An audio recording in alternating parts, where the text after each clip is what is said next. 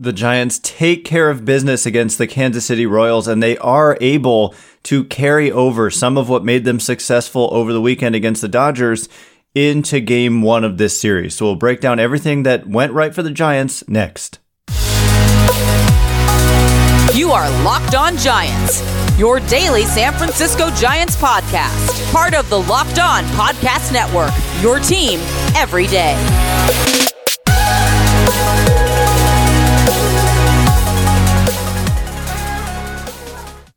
Hello and welcome to Locked On Giants, part of the Locked On Podcast Network, where it's your team every day. My name is Ben Kaspick, and on this show we provide daily episodes Monday through Friday, talking about the San Francisco Giants in a way that's data-driven and rational, but also simple, passionate, and accessible to all. I'm a former contributor for the baseball statistics and analysis websites Beyond the Box Score and Rotographs. I've been podcasting about the Giants since 2015, and I'm a lifelong fan. Thank you for making Locked On Giants your first listen every day. We're free and available wherever you get podcasts. Today's episode is brought to you by Blue Nile. Make your moment sparkle with jewelry from BlueNile.com, and Locked On Giants listeners get $50 off purchases of $500 or more. This podcast exclusive includes engagement. Use code LOCKEDON at checkout. And coming up on today's show, the Giants took care of business against an inferior Kansas City Royals team, and that is not something that we take for granted around here, given, it's funny, a lot of the talk early in the season, and I will talk about why I don't like this, was centered around, okay, well, the Giants, yeah, their record is fine, but look at their record against teams who are over 500. Well, first of all, that number has completely changed. Now the Giants have an above 500 record against teams currently over 500. They're 17 and 15.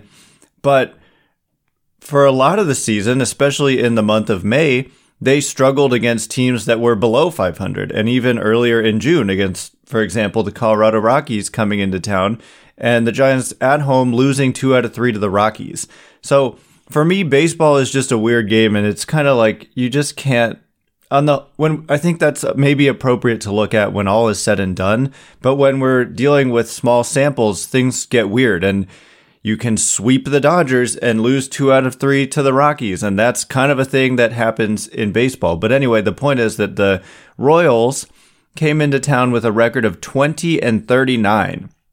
There's so much I can say about the position of the Kansas City Royals. First of all, this is like a little tangent I'm going to go on. A couple years ago, they made a couple of signings. They signed Mike Minor and Carlos Santana, and they traded for Andrew Benintendi. And the media, they were like media darlings for this little bit of effort they put into perhaps making their team more competitive. Meanwhile, the Giants were also a team several years ago that people thought was not going to be good and was headed for a rebuild. They were kind of viewed similarly in some ways, maybe in 2019, 2020. And the Royals got all this credit for these little moves they made. And meanwhile, the Giants got no credit for actually, like, they were the team that was out there. The Giants, it's like we almost forget. They were in a position people thought they needed to go out and like rebuild, tear down, trade off their best players, just wait until these big contracts expired and restart. They did not do that. Farhan Zaidi came in and said they weren't going to do that, and that the goal was to be competitive every season and to be in it as deep into the season as possible each and every year. And in 2019, they were kind of surprisingly competitive, and they were hybrid buyers and sellers at the deadline. In 2020, they were even more competitive. They had a positive run differential. They just barely missed out on the expanded playoffs, and they really hit. And then in 2021, they win 107 games, and now they're competitive again. So for some reason, teams like the Royals get credit for what they do, and they're just still, that's my point, is like, look how that has worked out for them. They're just continuing to lose each and every year, and they get all this credit for some reason sometimes. They still do. Like, people give this team more credit than they deserve, not to be kicking them when they're down, but something has to change in that front office, and it's more of an old school mentality and kind of a refusal to buy in to more modern baseball roster construction and just management in general. So anyway, they're 20-40 now with this loss, and I just have to give Zaidi so much credit for not going this route and just being bad. And like, I wouldn't even call it tanking. The problem with the Royals is that they're trying to win, and yet they're 20-40, and they've just been bad year after year after year after year, even though they're like trying to win. So it's an ugly scene. But the Giants took care of business against this opponent, and they walked 9 times. Like, that's the thing that jumps off the page when we look at this. But also the bullpen didn't allow any runs. Alex Wood and the Giants fell behind early. This is something we saw a lot of for much of the year, is that even with an inferior opponent in town, maybe some early zeros by the Giants offense and then a run or two put on the board against a Giants starter. And then you're going uphill the whole game. And so it looked like it might be headed that direction again, and maybe ultimately leading to a loss. But the Giants were able to hold the line at 2-0. They took some free passes in several innings. They ended up walking 9 times, including 4 in a row in one inning after a 2-out double, which scored a couple of runs. And then, like I said, they held the Royals to 2 runs in the game, and the Giants just continued to add on and won 6-2. And so the position it put the Giants in is that they've won 4 straight. They're finally putting some consistent games together where the defense has been tight, the bullpen has been clutch and good, and they're gaining a little bit of separation from that 500 mark. Unfortunately, in a way, it is so early, it's like we can't call it like unfortunate timing or anything like that. But you've got the Atlanta Braves, who are in this wild card race as well, winners of 12 consecutive games. And then the Phillies, they had won, 9 in a row, and then they lost, and then they won again. And so the wild card picture, I just can't believe that on MLB.com, they just won't show wild card standings. They only show the division standings. It's insane. I don't understand that at all. But on the MLB app, so I'm looking down at my phone here, they do show the wild card standings. So what's up with that? I don't get it. But the Giants currently are like percentage points ahead of the Braves. So the Giants are technically the second wild card team right now, and the Braves are the third. Meaning that the Giants, if the season were to end today or yesterday, well, first of all, there wouldn't be percentage point differences. The Giants and Braves are tied, but Giants have a slight edge. But you wouldn't get that if you've played the same number of games. But anyway, if it were the case, the Giants would be in San Diego for a best of 3 to start the playoffs, and the Braves would be in St. Louis. And actually, the Cardinals are a much worse team right now than the Padres. So you would rather probably be the third wild card team than the second wild card team. Just another reason that the way that they've structured the postseason, and it's been this way forever, it just continues to not make sense. Like the worst team gets a better matchup. It just doesn't make sense. It should just be straight seeded 1 through 6, and 6 plays 3 because the first and second seeds get a bye now, and 4 plays 5. It should just be that way. But of course, they make it more complicated than it needs to be. So anyway, coming up in just a minute, we have a lot of injury updates to get to. We have a somewhat surprising option, although really it wasn't a surprising minor league option that was used. We'll explain why they did it and clear up some confusion centered around the whole minor league options game. So we'll get to that in just a second, but first, this episode is brought to you by Rock Auto. With the ever-increasing numbers of makes and models, it's now impossible for your local chain auto parts store to stock all the parts you need. Why endure the often pointless or seemingly intimidating questioning? Is your Odyssey an LX or an EX? And wait while the person behind the counter slowly orders the parts on their computer, choosing the only brand their warehouse happens to carry. You have computers with access to rockauto.com at home and in your pocket. So why choose to spend 30, 50, even 100% more for the same parts from a chain store or car dealership? Random example, a Honda Odyssey fuel pump is $353 from a chain store and just $216 from Rock Auto. Find out the part you need, look it up on Rock Auto, see how much cheaper it is, and make that decision for yourself. It really is a no-brainer, and then you can have whoever you want install it for you. Go to rockauto.com right now and see all the parts available for your car or truck. Write Locked On in their How Did You Hear About Us box so they know that we sent you. Amazing selection, reliably low prices, all the parts your car will ever need. Visit rockauto.com. All right, as promised, we are going to talk about some injury updates. There was another bad one yesterday, but also some good ones as well. The Giants have a lot of injuries going on. And then a minor league option update. I think there is some confusion about this new rule. So before we get into that, the Ultimate NBA Mock Draft starts June 16th. With over 50 insiders, nothing equals the Ultimate NBA Mock Draft. The Locked On NBA Big Board Draft experts plus the Odyssey insiders. First pick is June 16th. Search Ultimate NBA Mock Draft and follow now so you don't miss a pick. So yeah, the minor league options thing, I think that there seems to be some confusion about this, and I understand why. It is confusing. We've talked about it a few times, but I just want to clarify again. So what the Giants did yesterday, and we predicted that it might happen, was they optioned Elliot Ramos again, and they called up Mauricio Llovera back into the bullpen, and he pitched a scoreless inning last night and looked quite good in the process. So this is just what I want to clarify. So it's a little bit confusing when you hear guys have 3 options and that's it. And then you look at Elliot Ramos, he's been optioned, I think, 3 times already. And so you're like, wow, they've used up all of his minor league options. Well, that's not how it works. When we say, or not just when we say, but every player who comes up from the minor leagues, or actually, let me go back even further. Every player who gets added to the 40-man roster starts with 3 options. And what that means is 3 option years. It means that they can be optioned 3 different years. And it used to be you could option them as many times as you wanted. Within the rules, they have to be down for a minimum of 10 days before you can call them back up once you've sent them down.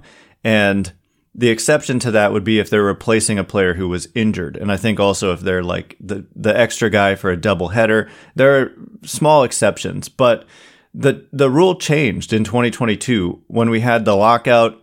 We got a new collective bargaining agreement and some new rules. And this was a new rule that you still have the 3 option years. That didn't change. But what changed is instead of being able to option guys an unlimited number of times each year, you can now only option guys 5 times within each option year. So I guess one way to think about it is you technically have 15 minor league options, which sounds like a ton, but it's 3 option years and then 5 times each year. And so for Ramos, he's obviously been optioned this year. And now we're just dealing with the rule of 5 times per year. So they won't exceed it because you can't. So what's going to happen is going into 2023, Elliot Ramos will have 2 option years remaining. And so they can do this next year as well, and they can do it the year after that. And then only after that would he be a guy who's considered out of options. But, you know, there should be a new term for a guy who's out of his 5 options for the year. So it does get a little bit complicated. But think of it like 15 real, like you can be optioned 15 times basically is now the limit. But again, there are exceptions. If you're replacing somebody who got injured, that doesn't count. And also in April of this year, options didn't count. And so I think for Ramos, I haven't found a resource that's listing how many times guys have been optioned officially. But for Ramos, the first time he was called up and then sent back down was in April. Although he was added to the 40-man in the offseason, and when he started the season in the minors, that counts as an option. That counts as like initiating the whole optioning process. So I don't know exactly where he stands, but I think that those April options didn't count this year only because of the delayed spring training and there was expanded rosters. There was all kinds of weirdness in the first month of the year.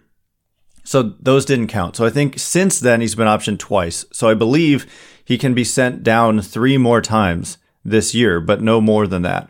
So once you send him down for the 5th time, if you call him back up, he has to stay. You can't do it again. So this is definitely a rule to pay attention to, and they are kind of burning through his options, but they obviously know what they're doing. And he was called up just to face Kershaw and Urias.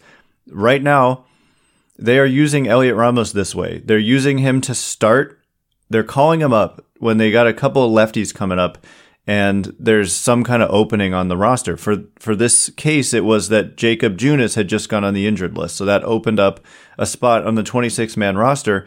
They decided to be short one pitcher to add Ramos's bat because he was going to start against a couple lefties. And then as soon as the lefties leave town, and they felt like they needed another pitcher because they were operating, I think, with 14 position players and 12 pitchers. Once they had Ramos there, they decided they needed the pitcher, which was very predictable. So this was a predictable move in every way. And I mean, they're facing a lefty tonight, but they're not going to call Ramos back up because they can't. There's the rule about 10 days. And they also don't want to you can't just burn through all these 5 options per year super quickly. They're not going to do that. So here's the thing. With Elliot Ramos, there's also a lot of questions always about why are they doing this? Why don't they just give him more of a shot? Well, the simple answer is that it hasn't done well in AAA. And so the idea that he's going to just like suddenly thrive in the major leagues when he's generally struggled in AAA is a little bit far-fetched, I think. Like he's literally hitting 212 with a 300 on base and 332 slugging in AAA. So obviously they think the defense and the ability to hit left-handed pitching would play at the major league level, but they're not just ready to hand him an everyday role or an everyday roster spot. So I think it's perfectly acceptable what they're doing. It would be a different case if he was having like a 170 weighted runs created plus in AAA, but that has not been the case. He's struggled there. And I know some people are going to say he's struggling because they're jerking him back and forth between the majors and the minors. Well, I don't buy that at all because there are plenty of guys who go through this who don't have those difficulties. Like, for example, Jason Vossler is a guy who's been up and down with the Giants this year, and he's done well in the major leagues. And, I was about to say he's done well in the minors, but he hasn't. But last year he did. He did well in AAA and not well in the majors. So I just think it's an excuse. We saw this excuse used for Derek Rodriguez a few years ago, but the reality was Derek Rodriguez just wasn't that good. So it's just an excuse. And I think that players relish the opportunity to play in the major leagues, kind of no matter what. And it's not like Ramos can feel like he totally, absolutely deserves not to go back down when he's struggling in AAA. So it's just the reality of the situation. I think most people understand this. He will get if he proves that he deserves more and more opportunities, they'll give him more and more opportunities. Think of Luis Gonzalez. Like, he hasn't left. I take it back. He left for like 4 days and then he's right back. So he's earned all of this playing time that he's had with playing so well. So I guess we'll have to save the conversation for just a minute about the injury updates. And I also want to talk about Luis Gonzalez a little bit more. He individually had a very nice inning. I mean, he led to a run himself, and it wasn't even close to a home run, and yet all by himself he generated a run on the board for the Giants in this game. So we'll talk about that in just a minute. But first, whether you're ready to pop the question or you're celebrating a milestone moment, find jewelry as unique as her with the modern convenience of online shopping at BlueNile.com. Looking for fine jewelry but having trouble choosing? Blue Nile has jewelry experts on hand 24/7, available via phone or chat to help you find a memorable gift at every budget.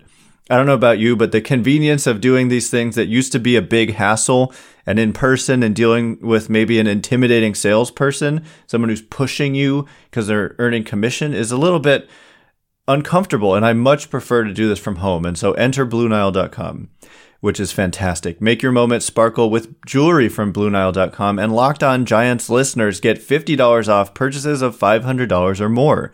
This podcast exclusive includes engagement. Use code LOCKEDON. That's code LOCKEDON, plus every order is insured, ships free, and arrives in discreet packaging that won't give away what's inside. Shop stress-free and find your forever peace. Go to BlueNile.com today. All right, here we go. We are going to talk about some injury updates. Like I said, the Giants had a bad update, but also some good ones. So on the whole, I mean, this has been a season somewhat ravaged by injuries. They've definitely dealt with their share of injuries, but this is why you build depth, and they have needed it. I mean, look at the starting rotation with Junis. Like, we didn't expect him to be a key part of the rotation, but there he was. And then he goes down, and it's like, okay, well, who's going to be in the rotation now? And for now, they're going with bullpen games. We don't even know who's going to start on Wednesday. It was supposed to be Junis. I hope you listened to yesterday's episode. I talked about how really difficult it must be for Junis to not get to face his old team, the Royals, in this start on Wednesday, because they non-tendered him and he's doing so well with the Giants. But anyway, we talked about that a lot yesterday. The point is, it could be Sean Jelly, another guy who's been up and down like Elliot Ramos. It's his first option year. He can be optioned 5 times this year, and then he would enter next year with 2 option years remaining. So who's it going to be? We don't know. It could be Jelly. It could be Sam Long again. It could be a number of different possibilities. But we start to look at Tony DeSclafani and Matthew Boyd, a guy we've talked about a lot. You've probably seen him in the dugout and wondered, who is that guy? Matthew Boyd has been in the dugout all year long. He's been smiling a lot. He seems to be having a good time. So yesterday was an unfortunate day for him as he was throwing live BP. He threw live batting practice to Brandon Belt and LaMonte Wade Jr. We have updates on those two. But his live BP had to be cut short due to some, quote, elbow discomfort. So we don't yet know if Gabe Kapler wouldn't necessarily call it a setback, but what he did say is that Boyd just felt uncomfortable really getting after it on the mound there, and they cut it short. And so that is not what you want to hear for a guy who is rehabbing a arm injury. He had like flexor tendon surgery. I honestly don't remember the exact surgery that he had, but he's dealing with an arm injury and he's been out for a long time, and he wasn't going to be able to come back until June. We knew when they signed him in the first place to a 1-year, $5.2 million deal plus incentives. So I'm not going to call it a setback if they're not going to call it a setback, but it kind of is a setback, right? Like, they didn't want this to happen or hope this would happen or expect this to happen, but it did. So that pushes him back. Like, it's going to be some more time than we thought it might be. But in better news, Tony DeSclafani is going to make another rehab appearance in just a few days. On Thursday, he's going to make a rehab start in Tacoma, and he's eligible to come off the 60-day injured list on June 21st. And so he very much could be in line to pretty much come back when he's eligible. So, yeah, I mean, that would put him in line, I think, to start on normal rest on the 21st. And so if he comes out of that appearance healthy and feeling good, that is a great sign, and he can just slot back into that rotation. I know he didn't start out the year well, but he was dealing with this ankle discomfort and injury. And he was so good for the Giants last year, the Dodgers notwithstanding. They consistently got to him, which, again, I think is more of kind of a random thing, and the Dodgers being a good team versus they just had some secret recipe to beat him, because there was at least one game where he went out and pitched very well against them. So baseball is a weird sport, and it's not that predictable. And like, when you're on, and you can kind of beat any team. And when you're off, and any team can beat you. So I look forward to him coming back. I think that's a big deal, especially because they don't have Junis, they don't have Cobb, and Cobb is hopefully going to be able to come back in this upcoming road trip as well. So, in also good news, Brandon Belt took swings, felt good, and said he could play towards the end of the Royals series. I would anticipate they won't activate him for today's game, given that they're facing a left-handed pitcher. I think it makes more sense to wait a day, but he could be activated, and it could happen towards the end of the series. And that is very good news. He's so important to this team. And then LaMonte Wade Jr., who had that setback with his hamstring when he's dealing with a knee injury, but then the hamstring flared up. He's going to start a rehab assignment this weekend. That is likely. That is the latest word. So that's big. If they could get Belt and Wade back, it does become a very interesting roster crunch. And we've talked about how Luis Gonzalez, there is some possibility that he could be a guy who gets sent down. And I know people are going to be very upset if that happens, but it is possible.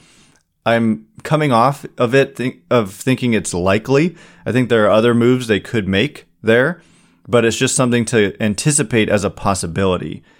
So take that for what it is. Anyway, that is all the time we have for today. Thanks again for making Locked On Giants your first listen today. Now make your second listen the Locked On MLB podcast. MLB expert Paul Francis Sullivan brings humor, passion, and unique perspective on every team and the biggest stories around the league. I just talked to him last week, so you can check that out if you haven't yet.